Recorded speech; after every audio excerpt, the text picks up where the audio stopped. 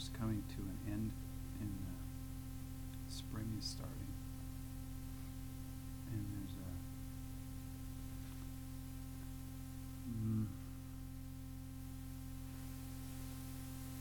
there's a metaphor that we can use for our spiritual work that has to do with the winter and the spring and this whole thing about death and rebirth and death and resurrection.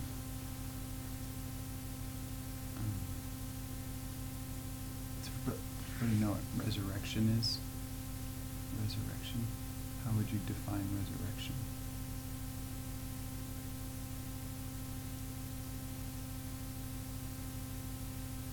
Questions answered. Being alive after death again. It's a phoenix. Oh yeah. Can you say more about that?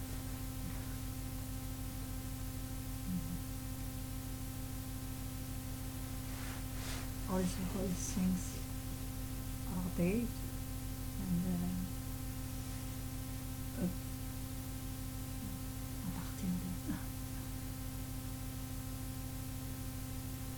with this hush, some new things can rebirth.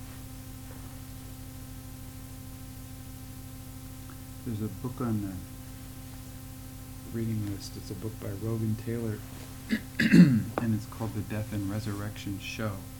Did anybody read that?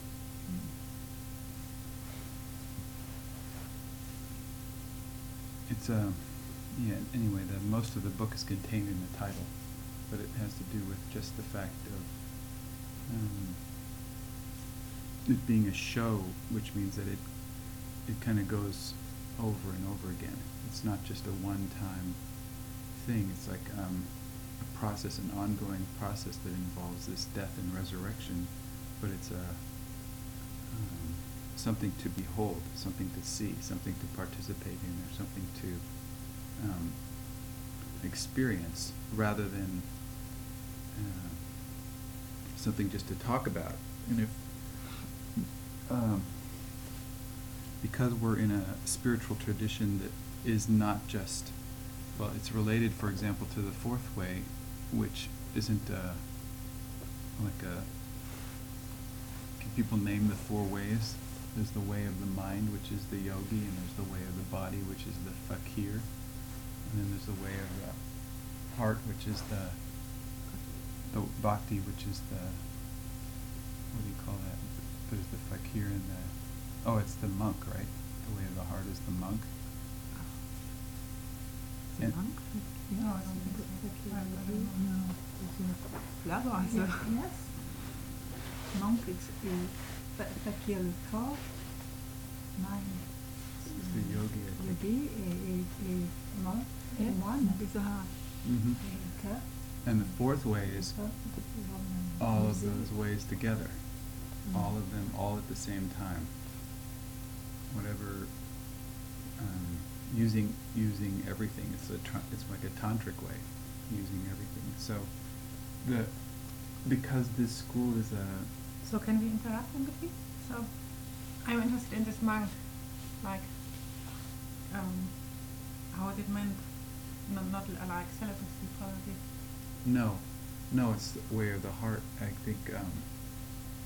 think it refers to Jesus, for example, calling himself love, or like the way of love, it being a devotional bhakti love kind of context, and working with that. Do you need more than that? I have.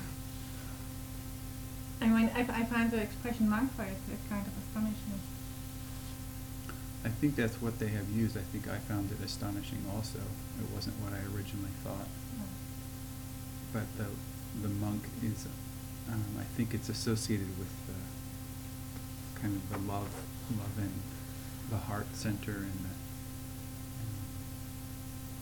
the man of the heart, or the way of the heart, and that whole thing. But they give that person the name of a monk, or it's sort of like, being in relationship with that aspect of the divine, which is love. And I think it's an interesting domain to explore, but one has to do that personally. I think that if we were to explore the domain of love, there would have to be there's some steps along the way that you can take. One of those ways has to do, I think there's some conditions that are involved in experimenting with love, and I think that some of those conditions have to do with like taking regard for protecting. Lee calls it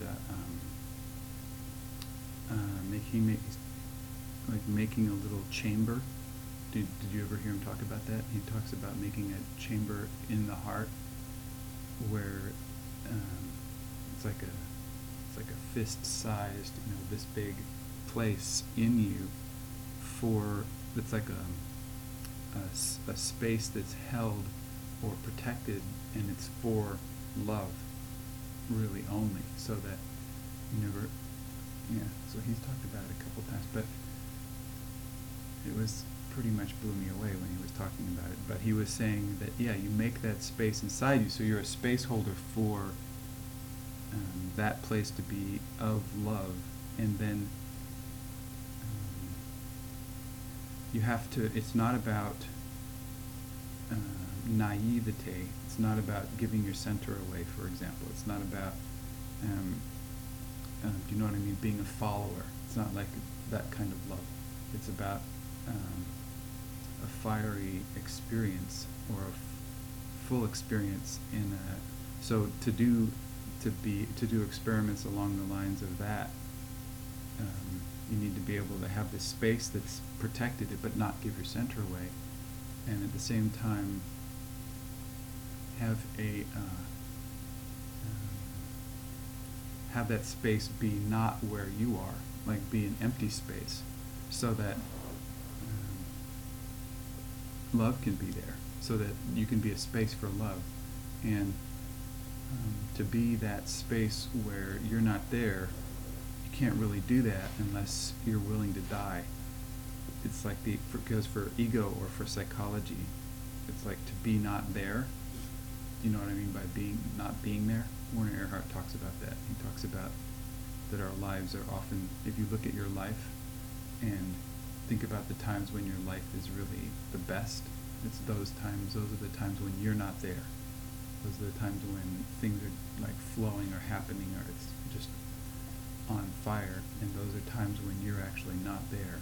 So to set that up as a condition to work with love, then that means that you're not there actually when that's happening. And there's so you have to be willing to die. The American Indians have this phrase, "Is it a good day to die?" I don't know if you heard that. There was one time when Werner Erhard Least told this story too, that there was a trainer for the EST program in New York City, and he's not from New York, he went to New York, and he knew that in New York City that there's all these wild people, and he's about to give a training, and he knows that in New York, if people don't like you, they tell you about it. And so he was really scared. He was thinking he could be up in the front of the room and anybody could come to this training and they might attack him, or who knows what, crazy people were going to come. And he got really scared, and he called up Werner Erhard and he said, "Werner, what do I do? I'm about to go to this training, and these wild people from New York could just come and, who knows, do anything. And what do I do?" And Werner says, you get up and you look in the mirror, you look at yourself, and you ask yourself the question, is it a good day to die? if the answer is yes, well then you just go ahead. And that's what you have to do, is ask yourself that question. And so that's one of the conditions, I think, for a monk to be working with this stuff called love, because I think we can't experience it really when we're there. So the conditions then are to hold this space, but not give our center away, and to be willing to die. And at the same time, one of the conditions is to have a longing for that experience, or to, like you said, to have an interest in working with love. So, because, and then there's one other condition, I think, that is interesting, because I think it has to do with this saying that Jesus has, this thing about where two or more are gathered in my name, there am I in the midst of them. Did you ever hear that before? It comes from the Bible. It's something that Jesus said. He says, where two or more people are gathered in my name. I'm sure you've heard of that before. How do you say that in French? Si deux ou trois personnes se rassemblent en mon nom. Yeah, exactly. Then what? Je serai là. Right. So Jesus has said, I am love. I think he said, didn't he say that quite a bit? I'm sure he said a lot of stuff. I don't know. Who knows? He's dead a long time ago, and people distorted everything he said anyway. But yeah. So I think there has to do. Monks generally live in, groups like this, so they don't usually live alone. It's not an ascetic. You know what I mean? It's not a guy living in a cave. A monk is not usually a guy in a cave. A monk is a guy usually at an ashram or a monastery. So I think that if you're doing experiments with love, then you have to find some other people who are willing to gather in the name of that aspect of the divine, which is love. And then in that way, then there can be a kind of radical experience of love. And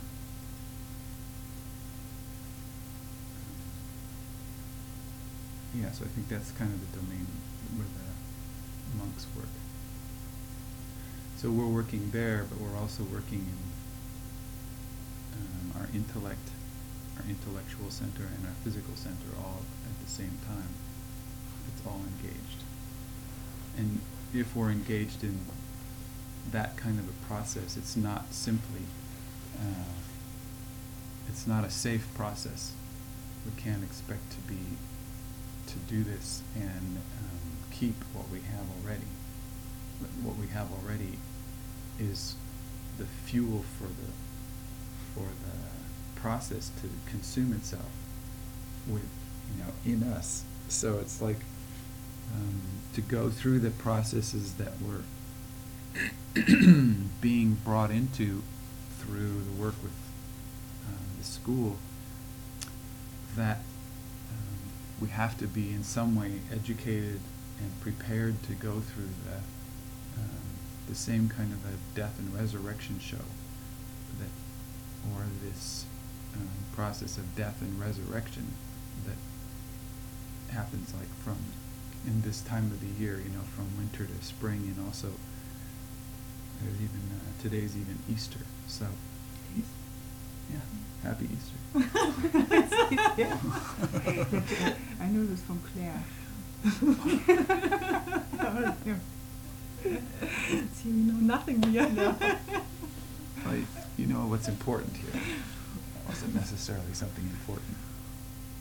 There was a time, I told this story once before, but there was a time when I was at E.J. Gould's place. E.J. he's Jewish, so I'm not really sure how Jewish people relate to Jesus and Easter. Does anybody? Like them too much. They don't like them too much. That's what I thought. So, but the children, Brenda and I were there, and we had our children there, and E.J. had a bunch of children there at the ashram, his ashram. I don't think he calls it an ashram, but at his house. And So when we were there, they knew that we had children, and so they gave Brenda and I the job of preparing like an Easter, little Easter thing for the children in the morning. Well, some of EJ's students it was the night before Easter, so they had gone around to the different candy stores, and if people had different candy left over that hasn't been sold yet on the night before Easter, they will give it away or sell it cheap or something. They came back with like boxes full of this chocolate and all this stuff for Easter, so that all these decorations and everything, they just gave it to Brenda and I. So I don't know, there must have been 12 or 15 kids around, and we made these amazing Easter baskets. I mean, they're like the fantasy kind that you would only dream of when you were a child. It's like you can hardly pick the things up. They're so full of jelly beans and colored plastic paper and like little bunnies and rabbits and like all this stuff. So we do all this stuff, so we were kind of sucked into this whole Easter thing happening. And so it was in the morning, and EJ, he just is like kind of never, like he's busy. That guy is busy. So he's working on stuff, and everybody's kind of doing whatever they do, washing dishes or working in the garden or whatever, cleaning up. Whenever you go there, they put you to work doing something. So everybody was all busy, and you just kind of never see EJ except for maybe meals. He comes around at meals and if he gives a talk. And so I never was close to EJ at all. And then there was this one moment where I was coming in the house, and they had it arranged so you come in the door, and there was a couch or a davenport. What do you call those things? A big To kneel down? No, it's like where a bunch of people can sit. The thing we usually have over here that's in the apartment. Yeah, Sofa? The sofa. So there's a big sofa, and to come in, you have to... Huh? Come in... Sofa? Okay.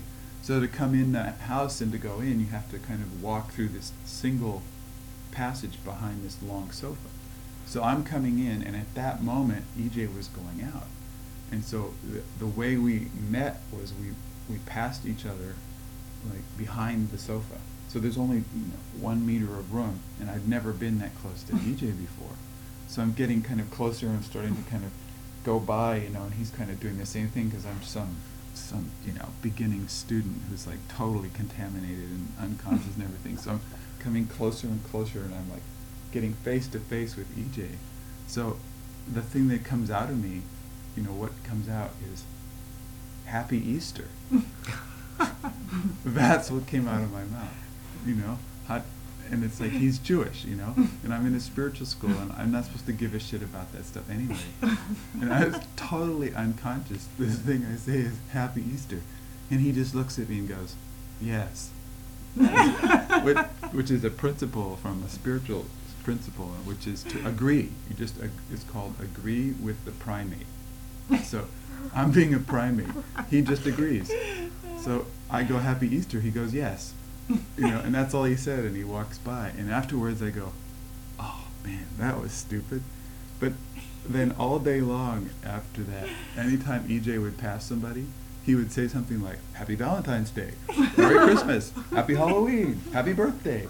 He was just saying this to people all day long. I'm going, oh man.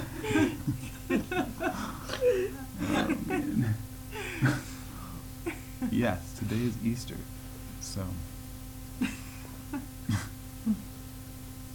So this process of going through death and resurrection is, it's like Ani was saying, when we are crashing and burning, as like the phoenix, this phoenix bird it's a legendary bird or something that actually burns up and then changes into ashes, and then out of the ashes the new baby phoenix is born, like right out of the ashes. And so the thing is, though, when we're going through the process of burning, it's really as extreme as it looks. It's like really, it's like death for everything that we're identified with in terms of our, our personal opinions or our personal what we think is true, or what we think is right, or what we think is who we are, or important, what we think is important, what we think is necessary. Like all those things, one at a time, get burned away. Or if you look at wintertime, what happens? You know, the trees, all the leaves dry up and fall off, and they actually start to look dead, and the plants, you know, the flowers don't come out. It's like everything just kind of shuts down, and so we're in a spiritual tradition where the shutdown is built in. I mean, it's the disintegration, or the consumption in fire, or it's the drying up, or the fading away of all that is like really part of our tradition. And yet, and it's a physically felt experience. It's part of our tradition, is this process, this cyclic process of this death and resurrection. And so what I wanted to kind of have us work on this morning is just what, in terms of our school, what is the teaching about that? What is the teaching about how to go through the death and resurrection part? What have we been taught so far about actually, see, if we're not willing to abandon a part of ourselves, then we cling to it. So that those things about ourselves that we cling to,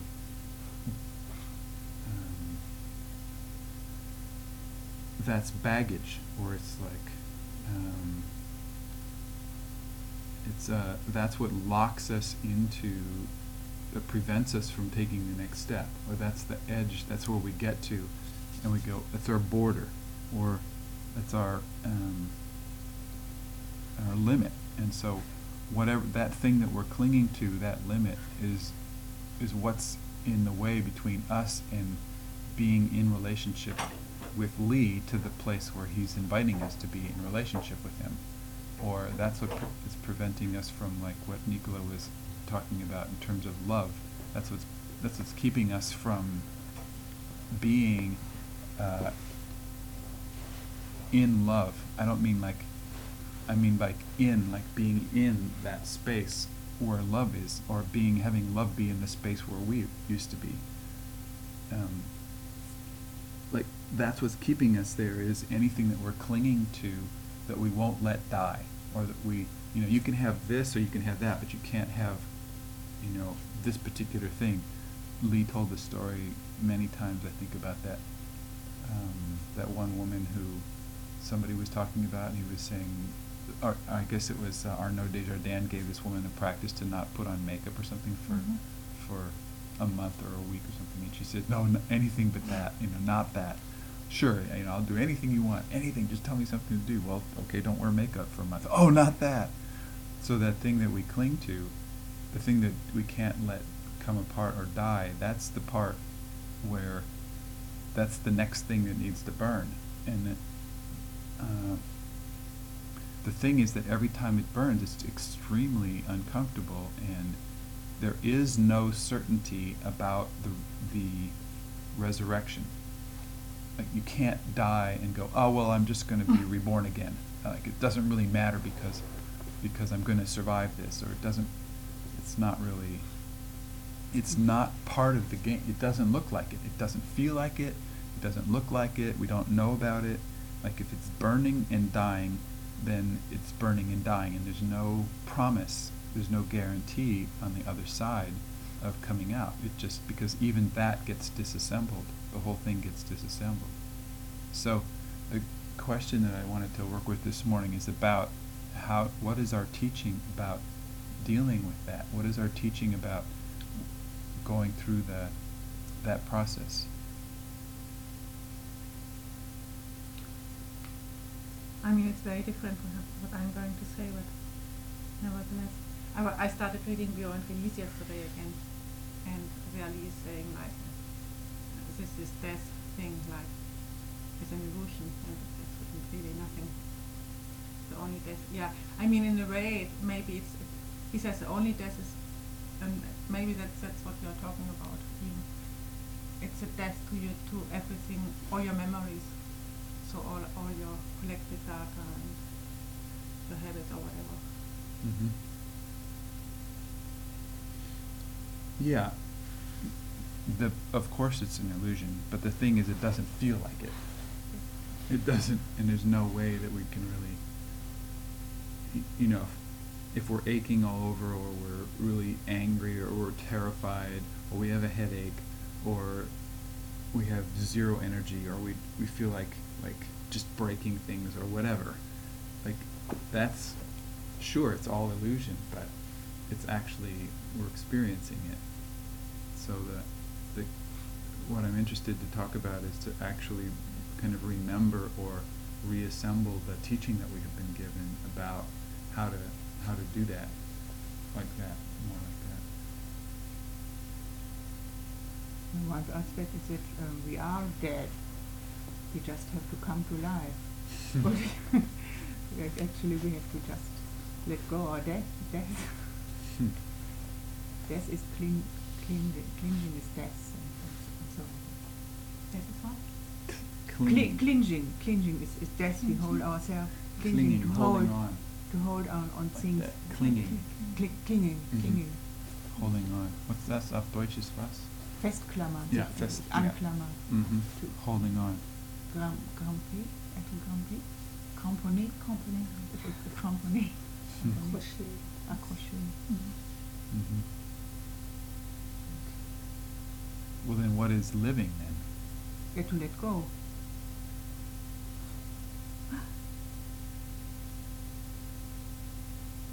Well, to be open, I would say. Yeah. Yeah.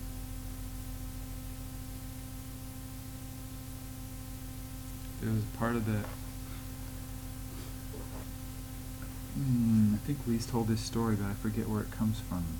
It has to do with it's. I know where the original story comes from. The desert comes from the cultures who live in the desert in Africa, for example, in the Sahara and stuff.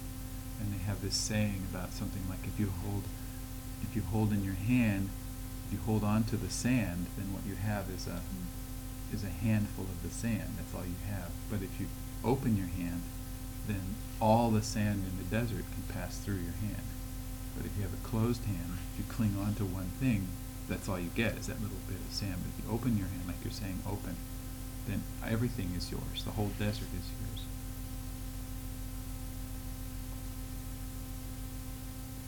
Yeah, so how do you do it? Well, it might be the other way around. It's why would we want to protect ourselves from having the whole desert? Why would we want to protect ourselves from being open?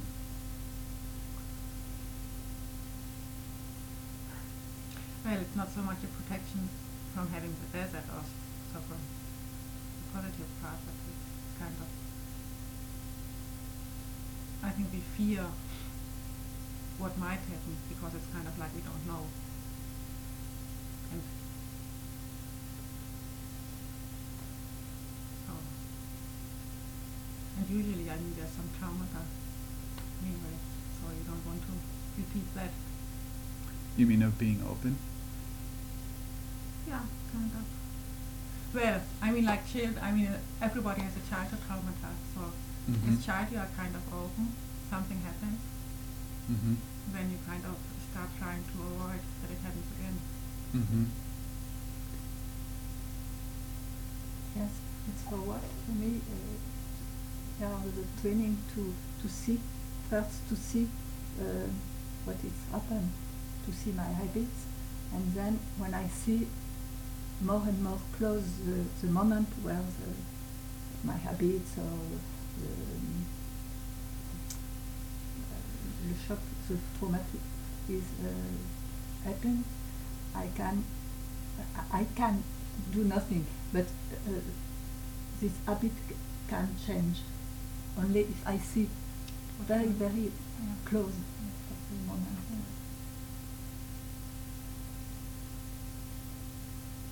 and I am free of my habit if I see them just when I am doing that. Maybe at one point. Yes, Yeah. but it's point after point. Yeah. I can change. I can change all the things, but No, I mean I can see it without getting free of it, and maybe after a while, or maybe because it gets- for me, I see that I see after time. I see Mhm. the thing is happening, Mhm. and I see, and I have to see now. Mm. And it's a training. So. Yeah, I know. Yeah. But if you see that, then that's the thing that sort of lights it on fire. You know.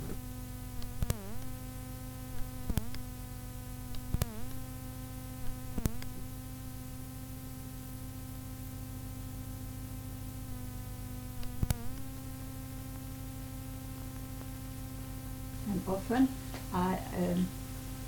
the things happens, I see, and then my mind do a lot of movie with what I see. Yeah. Well, I think that most of our efforts are invested in not seeing. That's what I think. I think most of our efforts are protecting ourselves from seeing, Yes. because I think that it's really all right here. One of the exercises. Like seeing what's going on. Or Yeah. What? Yeah. You have it. Yeah, everything. Mm. It's all right there all the time. Like, remember in the play that we just heard, the musical about Milarepa, and there's that one song about when Milarepa has his enlightenment experience, his realization, and he's sitting there in the cave talking about how what he just got, he already had, but he didn't know that he had it. And so it was always there, but he never saw it before. So he never saw it that way. Everything is the same, but it's all different now. And that, I think that our efforts, that most of our energy and our cleverness, our intelligence is invested in protecting ourselves from seeing what's right in front of us, from what you're talking about. That's what I think. Because, I don't know if Andrea said this, somebody said about knowing, that's what we really want to do, is know. That's what our mind wants and what our ego wants and what psychology wants, is to know, because if we know, then we're in control, and if we're in control, then we're safe. And if we're safe, then we won't get hurt again. And we can protect ourselves by controlling our environment and manipulating our environment. But it's all about attenuation. Do you know what attenuation is? Mhm. En français, it's Atténuer. auf Deutsch it's Erreichen, attainment. no. No. Attenuation means to shut down, to closing. To close the curtain. To attenuate means to make smaller and smaller. So. Atténuer en français. Mm-hmm. Yeah, But on Deutsch diminuer, is different. and Yeah. Diminution, diminish. From Diminish. Kleinung. Mm-hmm. make Kleinung. smaller. Yeah. Mm-hmm. Okay. To make smaller and smaller. It's like on a radio, you turn the volume Mhm. down. It's like that's to Mhm. attenuate, but it's to diminish. Runterdrehen. Mm-hmm. Smaller and smaller. Mhm. So I think that our efforts are to take this vast experience of God, reality, which is right here all the time, and just to make it down to this little tiny thing that we can control and manipulate and know. And then we go, okay, that's reality. That's the world.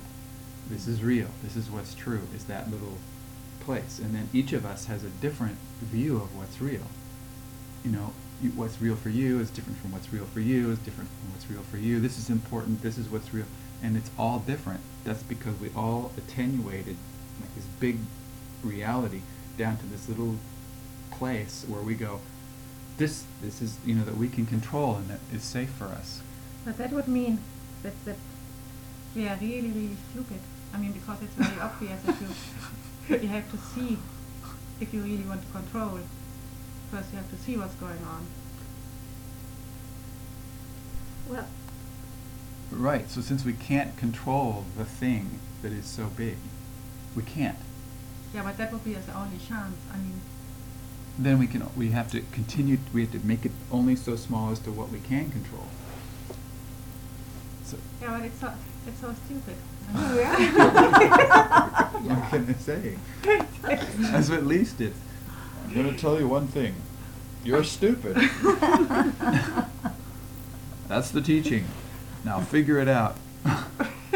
What do you mean I'm stupid? I'm not stupid. You really see it now? It's great.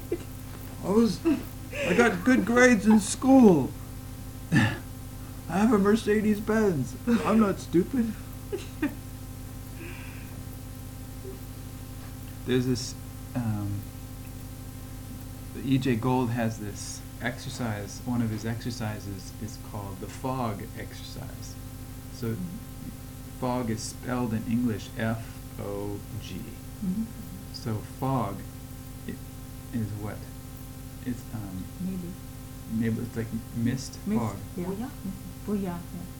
So it's a kind of attenuation, but it's called occlusion. Do you know what occluding means? Occlusion, O-C-C-L-U. No. No. Occlusion is like when you can't see the sun because the clouds are in the way. Vernebelung. What's say it again? Vernebelung. Okay, I don't know that word, but it sounds like it. It's like there's the sun. Did the sun go away? No, the No. sun didn't go away. The sun is still there, but we can't see it because it's occluded, because the fog is in the way. So the fog blocks the sun. So where does the fog come from? So the fog comes from us. We're fog generators. Remember in different plays they have these like smoke generators? Like, so we make our own, we make this fog around us.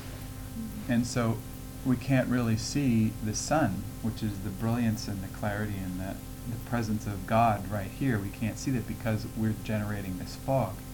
So what E.J. did is he took that word fog and he says that it's an acronym actually. Do you know what an acronym is? An acronym is a word that's made of the first letters of some other words.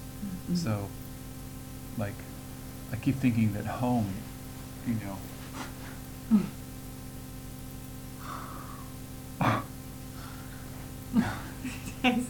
It has meaning? Well, I thought so. I kept thinking it. What did you think? No, I was laughing about another one. We had this program in Athenor called Camp. Did you hear about Camp?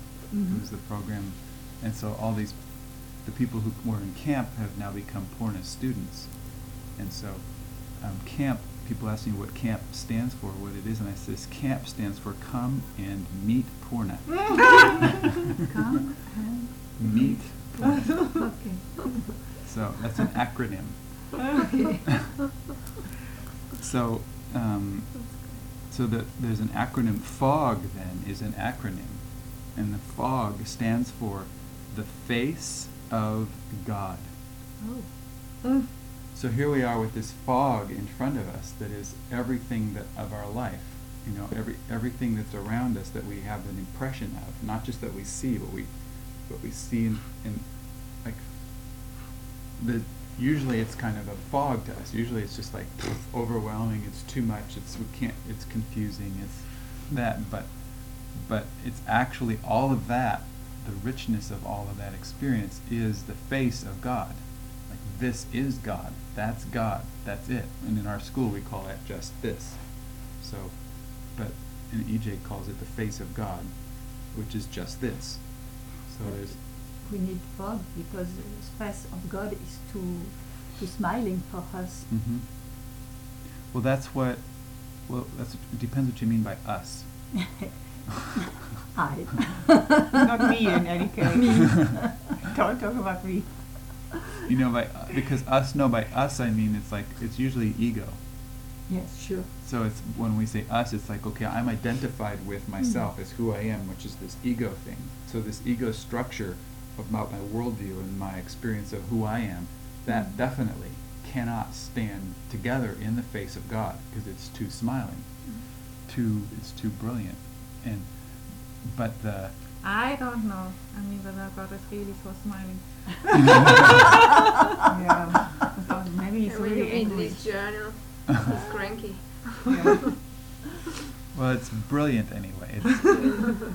It's bright. It's like It's like Krishna with intense. It's Arjuna. intense, let's say intense. intense, very good. Intense, God yeah. is intense. So yeah, so faith of God is really intense, and so we occlude that. So that's what our whole thing is about: is keeping stupid. So our whole energy is directed towards being stupid about reality, about the world, because when it is as intense as it really is, we can't control that because it's out of our control. It's like Pema Chodron says, the nature of reality is groundlessness, which means that there isn't a thing that we can hold on to that we can control and manipulate, and so therefore we're not safe. We really aren't safe in that presence of that. So, but I think it's bigger than that, because it's not just a thing of the mind, because I think that it's also a matter of the body, like with Arjuna and Krishna, for example. Like if Krishna, out of compassion, he showed himself, and out of compassion he took his sight away, because he would have gone blind, or our circuits would burn through if he would show himself, because, and that's his compassion also. And I think it's more than just an ego trip or intellectually saying we don't want to look at it as well. I think it's really a chemical process of the whole body. So that would be that's the training of the phoenix process, which is the burning part, is if we can, you can't control, but if you can become more able to tolerate the intensity of the experience of the burning, then that would be a training for us to prepare for what you're talking about, is the experience of the intensity of reality, what you're saying, like the full presence of the intensity of that. So that's part of why I wanted to bring that up this morning, is the value of not trying to hide from what Werner Erhard calls the breakdown part of the breakdown and breakthrough process, or the burning in the phoenix metaphor, the burning part, or in the winter and summer metaphor, it's the death part, like having it actually be that intense, and then not thinking that something is wrong or broken, or that we can't handle it. I think there's a lot of, I don't know, Andre, you might, like we try to protect ourselves, right? We try to be stupid, or be in a fog, or only attenuate the experience down to the smallest thing. And I think that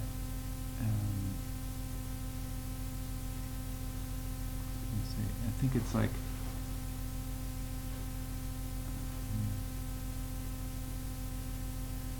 I was thinking of insane asylums or crazy houses where it's like, if people experience the intensity before they're ready, then what you said was their circuits get fried. And so a lot of times, for example, Mara Baba would go around to insane asylums looking for what he calls masts, or masts, which are people who would get lost in that experience of the presence of God and then become non-functional. And he would try to get them functional again, and not have them lose their experience of the presence of God, but at the same time become functional again. Then he would look around in insane asylums or crazy houses for people like that. So it's like, what gets fried is, part of what gets fried is is that we're not prepared for the experience of having ego shattered or consumed in flames, or like non-functional. There's a way that the Sufis would prepare themselves for still being functional in the kind of the being on fire or the ashes state, and it has to do with having hand work to do. they would have needlework or basket weaving or little stone carvings or wood carving or just building little things with their hands, fixing, like they would have this kind of a practice of handwork that they would do so they would get good enough at it so that when they were in that place where the thing that they thought was real isn't there anymore and there's nothing and the groundless state is there, then they could be functional because they had this habits that were called work habits or a body of habits that would carry them through the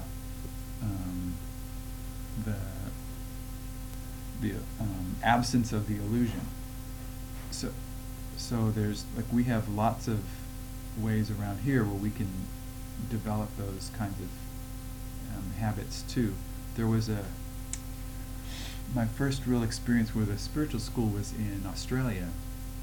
One of my first, and it was a Gurdjieff Foundation school. So we were in Sydney, Australia, and I had been reading the book of In Search of the Miraculous by Ouspensky, and a guy saw me reading that and said I should go meet this teacher guy. So I went to meet the teacher guy, and he let me come to their group meetings, and it was a Gurdjieff Foundation school who, interestingly enough, had this guy's teacher was in France.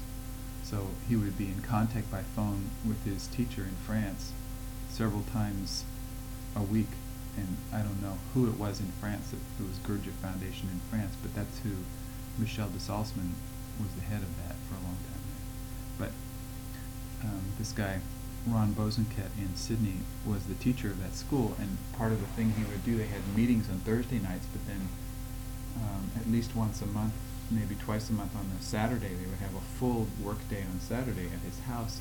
And so he invited us to come to one. He knew we had to leave soon because of our visas, so he invited us to one of these Saturday work days, and he had maybe 30 people there, and every one of them was working on some hand project, some handwork stuff.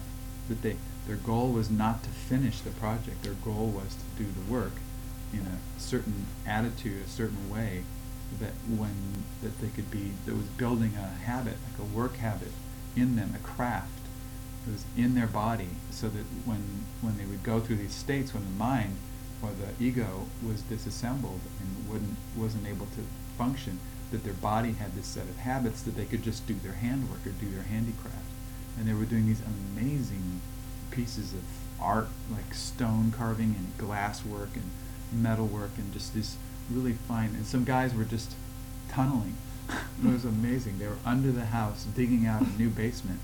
So part of their work was just digging holes in the ground, under the house. There wasn't, normally you build the basement first and build the house on top. Well, they had the house already built, and now they were building the basement underneath. And so he took me down there, and I was just, I love tunneling, but but these guys were just pickaxes, and they had this like little light, and that's what they were doing. They weren't really trying to get it done, but they were just pickaxing, and that was what they could do, and that was what they felt a connection to. It was like a body physical thing. So some people were doing sewing and like quilting kind of things, like Brenda does. That's why she does her quilting stuff, is so she can just, it's a body habit, so you can just have that habit and be functional even when everything else is gone. You can still function. So I don't know if you guys are working on that at all, but it's kind of part of our teaching. Brenda's asked Lee several times about that kind of a thing, and he's always confirmed, yeah, it's great to do it, keep doing that, or it's necessary to do that. In fact, he told her to be making more of those vests, those vests that she made last year. He says, make more vests. It's great, more stuff to do. But you might consider for yourself what kind of a work habit do you have that's a physical, physical thing that you can do while you're the ego thing is non-functional. When the mind ego thing is just like gone. See, if it's not safe, if it's not safe for us to be functional if it's not safe for us to be in the dead state or the burned up state, whatever, the then we won't go there. We'll be protecting ourselves from going there. But if we have a way to be functional while it's flaming in ashes and smoke, while the thing's disassembling, then it'll be safe for us to go there. So that might be useful to develop that. And I don't know what anybody's doing along those lines to do that, but is anybody working on that at all? I only noticed that when I play the Guru Gita, but I mean, no, I'm not there 100% with my attention there for 15 minutes or so when I'm playing. I go off and do stuff, and then I always notice that. Like this morning, I would have messed up much earlier if I wouldn't have had the habit of learning how to move the fingers. Mm-hmm. There was even one time my fingers almost didn't react, but they did, like as if, you know, sometimes you go slow on one end and then you pick it up a little fast on the other end, and this was kind of what was happening. And if somebody, you probably didn't even notice it. I mean, the Guru Gita, but I noticed it with my fingers. It was because I did it so many times. Yeah, the way that in the Gurdjieff group they would use music would be a different thing. They would use that for attention, like what you're saying. It would be to develop attention and splitting attention and multiple attentions at the same time. But they weren't using, so I don't think what they were using music as one of those body habits. Essence and I don't. Yeah. Essence habits are something different, actually. This is a specific physical activity that's usually with the hands, that's not as complex as music. Music is really complex. It's like really takes a lot of attention. That there's so it's not called essence habits, but it is a habit that you can. It's a physical habit. I don't know if they had a name for it that you do. because I once I asked Lee about essence habit. Mhm. We talked about that, and I asked him also if he had some for me. And he said, "Oh yeah, ask me again." And then it was long ago, and it was time when I really had difficulties with cooking and had a hard time. And all this got yelled at and so on. And so I talked with Lee, and then after the summer, at the end of the summer, and then we talked about cooking and so, and then I asked him again about essence habit, if he could say me some essence habit, and then he said, to my big surprise, cooking. So Yeah, I thought it could be like gardening for me or Yeah. cooking for you, but Yeah. goes in the direction, I think.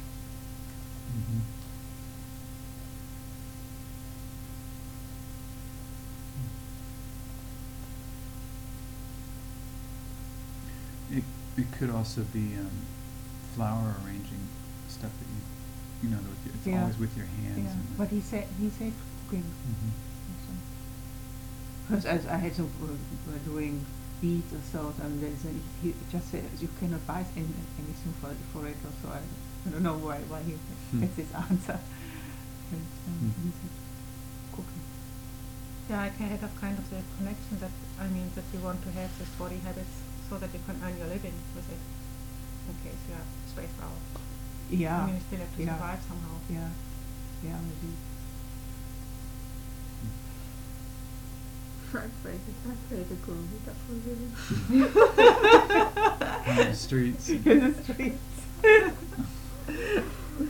Could try at least. I do like Aaron King's stuff. I put it. He had his around in the wall, and I just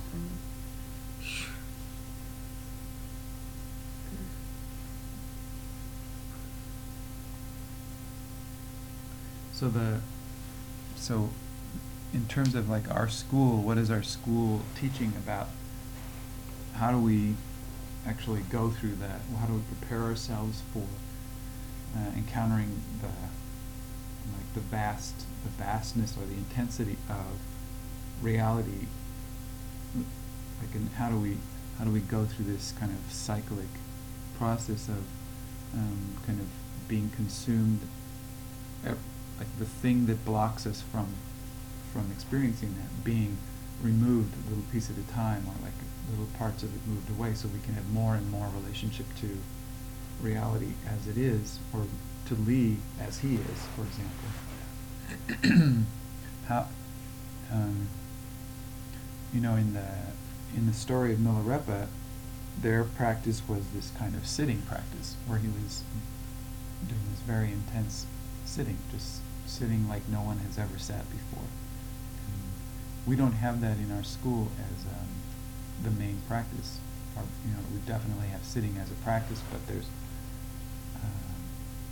a, Lee has said in our school, he said that relationship is our yoga. Anybody hear him say that before? Mm-hmm. That our yoga in this school is relationship, and he's always, like, his kind of mission, or his whatever, if you ask him what his vision is or something, it's the enlightened community. And we call ourselves, the home community, and community has to do with relationship.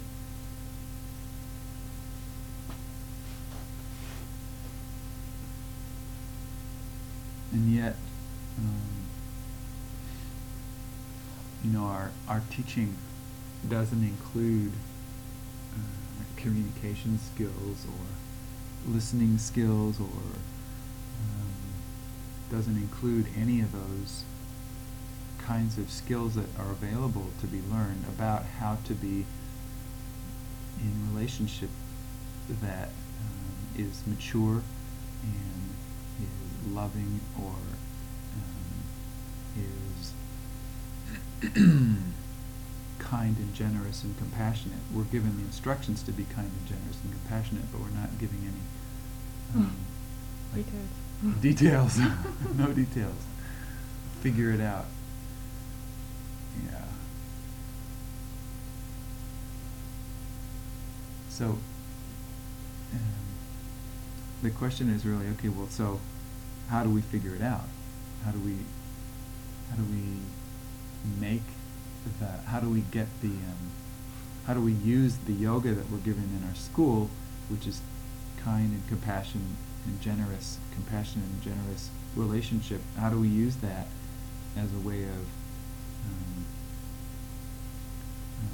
preparing ourselves for encountering the face of God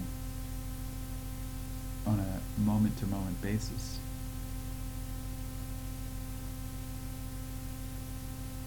Well, I would say that's already the result. I mean, if you really could be in relationship, then you would see God. I mean, it's kind of the same.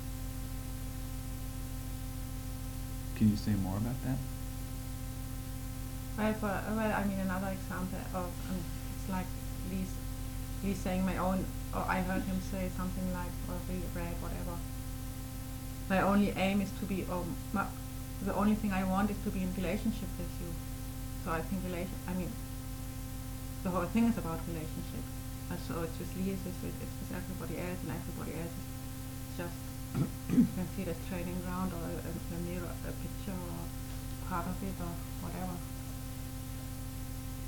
I remember in cassette, a man, student, armor student, asked for Jesus and the diamond, and Lee said, Jesus, no, is a facet of a diamond, and everyone are a facet of a diamond.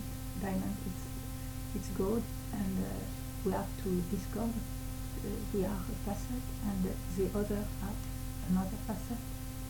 And maybe if we are in a relationship together, we have the possibility to see all the diamonds, to percevoir, to perceive the diamond. Even though everybody's different. Yes. It's all the same, different. It's on the surface. It's a different direction.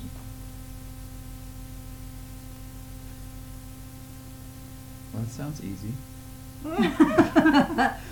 Oui. The facette key. We have to polish also to sound The surface. surface. Mm-hmm. We polish. Mm-hmm. Because some are scratching. Mm-hmm. But it's still the diamond. Yes. Even if it's not smooth, it's still the diamond. Yes. So that. But the smooth, like Lee, like you said, Lee has given that metaphor too. That the stone cutter, which is he's the stone cutter and we're the stone, and he knows how to cut the stone so it's smooth. But he knows where and how and when to make those hammers to make it cut and just make it smooth. So that it doesn't break. So that's Yeah. So it cutting becomes without it destroying it. So it becomes a jewel rather than dust on the floor. Yeah. Correct. So it becomes worth something, worth more. It's interesting with the diamond, because I always connected the diamond at this picture when that he's cutting every one of us. But now I hear that we all are one diamond, including Lee and Julia and Swat Kumar. It's very interesting. It's of different levels. So. Yeah. Well, It is. you know what? It's like this polishing. The act of polishing is what we're talking about. Is going through the process of becoming mirror, like a perfect reflector of reality. Because if we distort, if we're rough on the surface, then reality reflects in all different angles, and so it's confusing, and we only see a little bit. It just all goes away. But to mirror back the sky, to the mirror of the sky, to mirror back the whole thing, then that you have to be